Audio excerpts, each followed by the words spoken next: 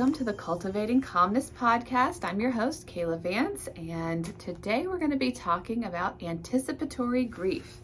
We're going to finish out Children's Grief Awareness Month with the topic of anticipatory grief, and tomorrow, the Thursday, November 30th, ends the month of Children's Grief Awareness. So wanted to maybe talk a little more personally. I know last week I spoke about some things that you could do over the holidays. So hopefully if anybody checked into that podcast and you heard some of those examples, maybe you thought about using some of them during your Thanksgiving meal or time spent together with family, but you can always use those for any holiday or any moment in time that you wish to use them to remember or celebrate somebody that you are missing. And hopefully those come in handy for you. And over time, I will gladly share more exercises and more activities for you and your families to use. But today, again, I want to talk about what anticipatory grief is. So it is exactly what it sounds like in the name. You know, it's an anticipation of someone's death if we're talking about loss through death. Now, we can anticipate there is grief of all kinds. It doesn't just have to be related to someone dying. So we can experience grief for any changes or losses that we might have in our life. Some examples of that might be divorce, whether you're a child whose parents are divorcing or you yourself who are divorcing, moving, changing schools, losing a friend, maybe a friend moves away. Even moving just from one house to another. It doesn't even have to leave the community, but even those big moves where you're leaving the community you've been living in can be huge. Losing your support network, you having arguments with family or friends where you have that loss of that relationship, whether it's a short-term experience or a long-term experience. So anticipatory grief can show up in many different ways. Again, not specifically or just related to someone dying or anticipating, grief can happen for all those reasons, but anticipatory grief is just when we expect that thing to happen. And so any of the things that I mentioned we could anticipate in some way, shape, or form, along with many others, job loss. I think we never hope to lose our job, but sometimes even just planning to leave a job, quit a job can be a loss, whether it was for good reasons or not good reasons. So anticipating the loss of something is what anticipatory grief is. It's those things we're preparing for as we get ready for the eventual loss of that person or that thing or that job, etc. And so there are many things that people can do when they anticipate the loss. We'll just say, of a family member dying. So in my case, my mom had cancer, and she was, my recollection and what I have learned over time, I think it was about a little over a year from the time she was diagnosed to the time that she died. And they did a lot of things to try to save her, and eventually realized that that was not going to happen. And so as they realized that, my mom did things to anticipate and prepare for her eventual death. And then she did a lot of things to help us, her children, myself and my two siblings, prepare for her dying, and she had several of her own siblings and her parents and friends, and so I'm sure there are things that she did that I'm unaware of, but I know there are many things that she did, our family did, to help protect us and to help support us because we were because our mom was going to die. One of the biggest things I hold near and dear to me is that because my mom knew she was dying, she prepared birthday cards, special celebration cards for us, my siblings and I, for all future or many of our future birthdays up until a certain point. And it was my understanding that she had wanted to prepare cards further out than she did and that she just got too sick to be able to continue writing the cards. So I think my last birthday card was my 18th birthday. I haven't pulled them out and looked at them in a while. I may have a graduation card, but that's it.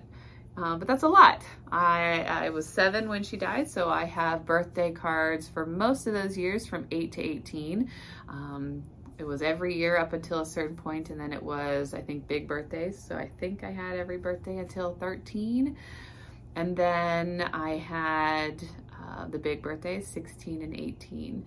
And they were special. You know, the cards themselves were cards from the store.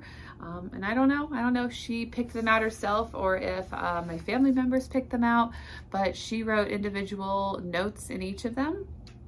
And I know there are messages in my siblings' cards that they find particularly meaningful to them. My sister took one of the messages and had it tattooed on herself. And there was one card in particular. It was my 10th birthday. And the way the story goes, I really wanted a sleepover birthday party for my 10th birthday. Never had a sleepover, and I really wanted one. And my dad and my grandma didn't think that I should have one, but they eventually decided to let me have the sleepover birthday party.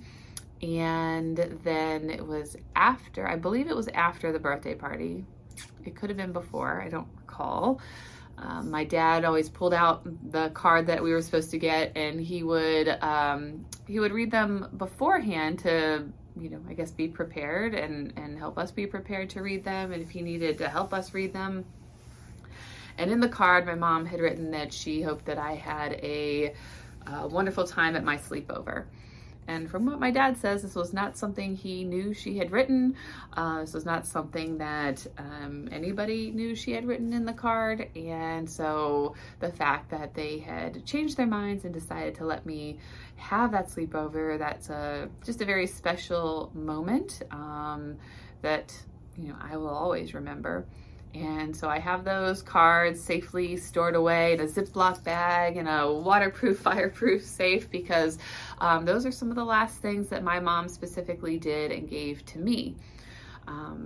There was, before she died, another thing that she did was to give us each a gift. So she had a picture of her framed for each of us, and then picked out a music box for each of us to remember her. And my music box was an angel, and it had some like butterflies on the angel, and one of the butterflies was broken, maybe two.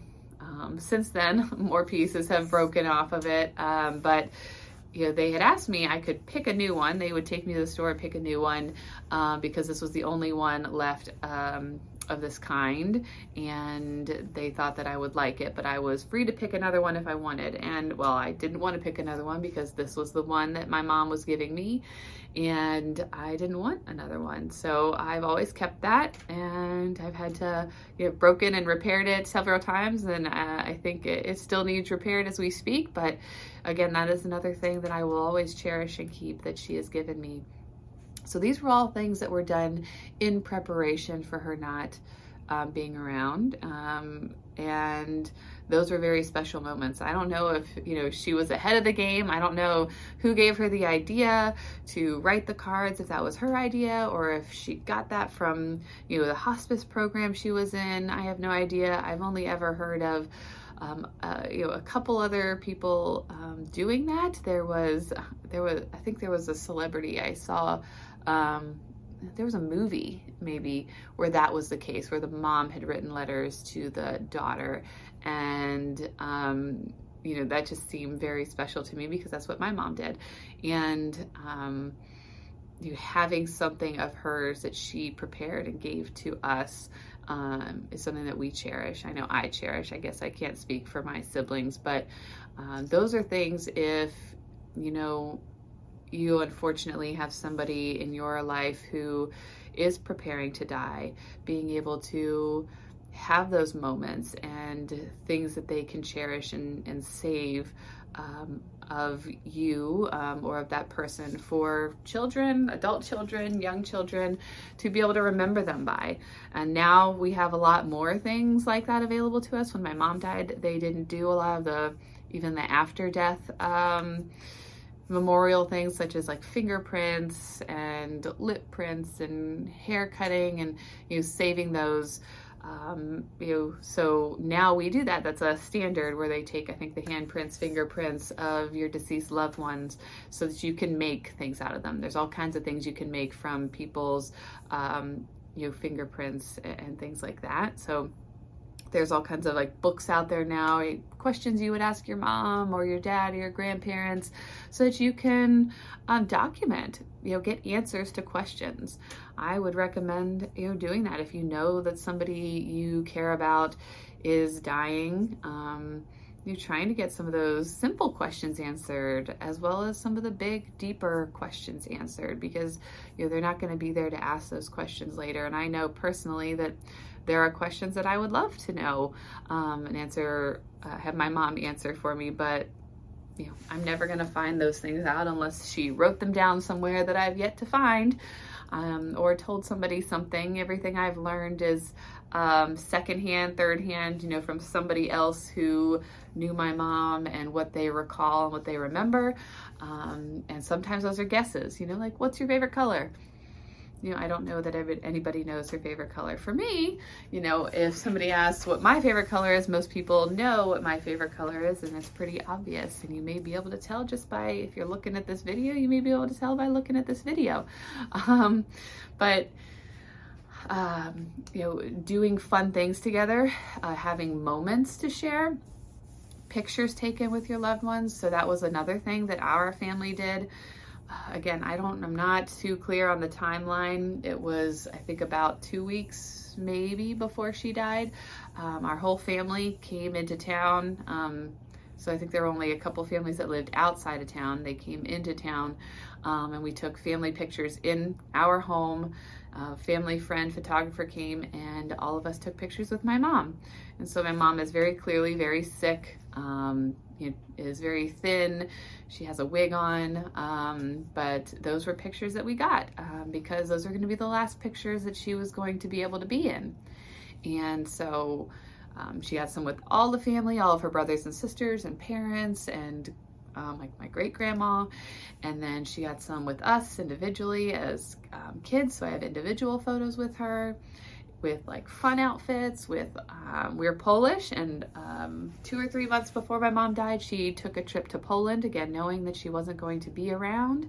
She took the family trip to visit our family in Poland, which she had never done, and was able to see the different sites and see where where she came from. And I know that was a very special moment for her. So she had Polish outfits that she brought back, and all of us wore our Polish outfits in some of those pictures with her. So moments of where you can remember your loved ones. Some people take trips.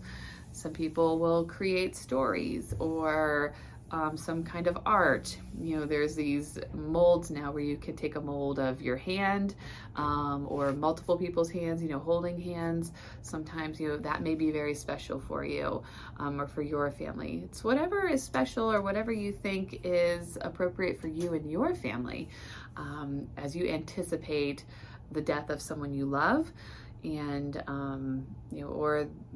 again, any change, as I mentioned in the beginning, moving, changing jobs. If there's something that you want or need to commemorate that experience for you, then do it. That's for you to remember that. Decide, talking with your loved one. Again, if this is an adult conversation, you may have more serious conversations. If it's with children, right, those may not feel as serious, but they're going to be equally as important for them. Now, it's a lot easier to have recorded videos and messages than it was when I was little. So I don't have very many videos or recordings of, what my mom sounded like, or I guess like what she looked like other than in pictures. So the very few that I have are cherished. So now you have the ability to do that more readily and easily. So I know people who will save voicemails because those are the last remnants of their loved one that they have. So if you are prepared and you know that someone is dying and they're not going to be here, making the choice and being able to choose, what you want to do for them or with them or for yourself, may help you in your grieving as they leave this world and you stay here, and you will have something to remember them by, along with all the memories that you already had of them. But just those purposeful acts and those things that you choose to do related to your loved one, as they are not going to be here anymore. So there are a lot of hospice programs around the country that also assist with these types of endeavors, to remember your loved one and support you and your family as your loved one is dying. So I would strongly encourage you to look into those programs if you have the ability to do so. And many grief programs throughout the country, the National Alliance for Children's Grief is a big one, and then many others associated with them who have many resources for you to use if you so choose. So thank you for joining me this month for Children's Grief Awareness Month, and today for our talk on anticipatory grief and sharing a little bit about my experience and some of the ways that my mom was able to prepare us for her death. And hopefully you can use that to just spread awareness.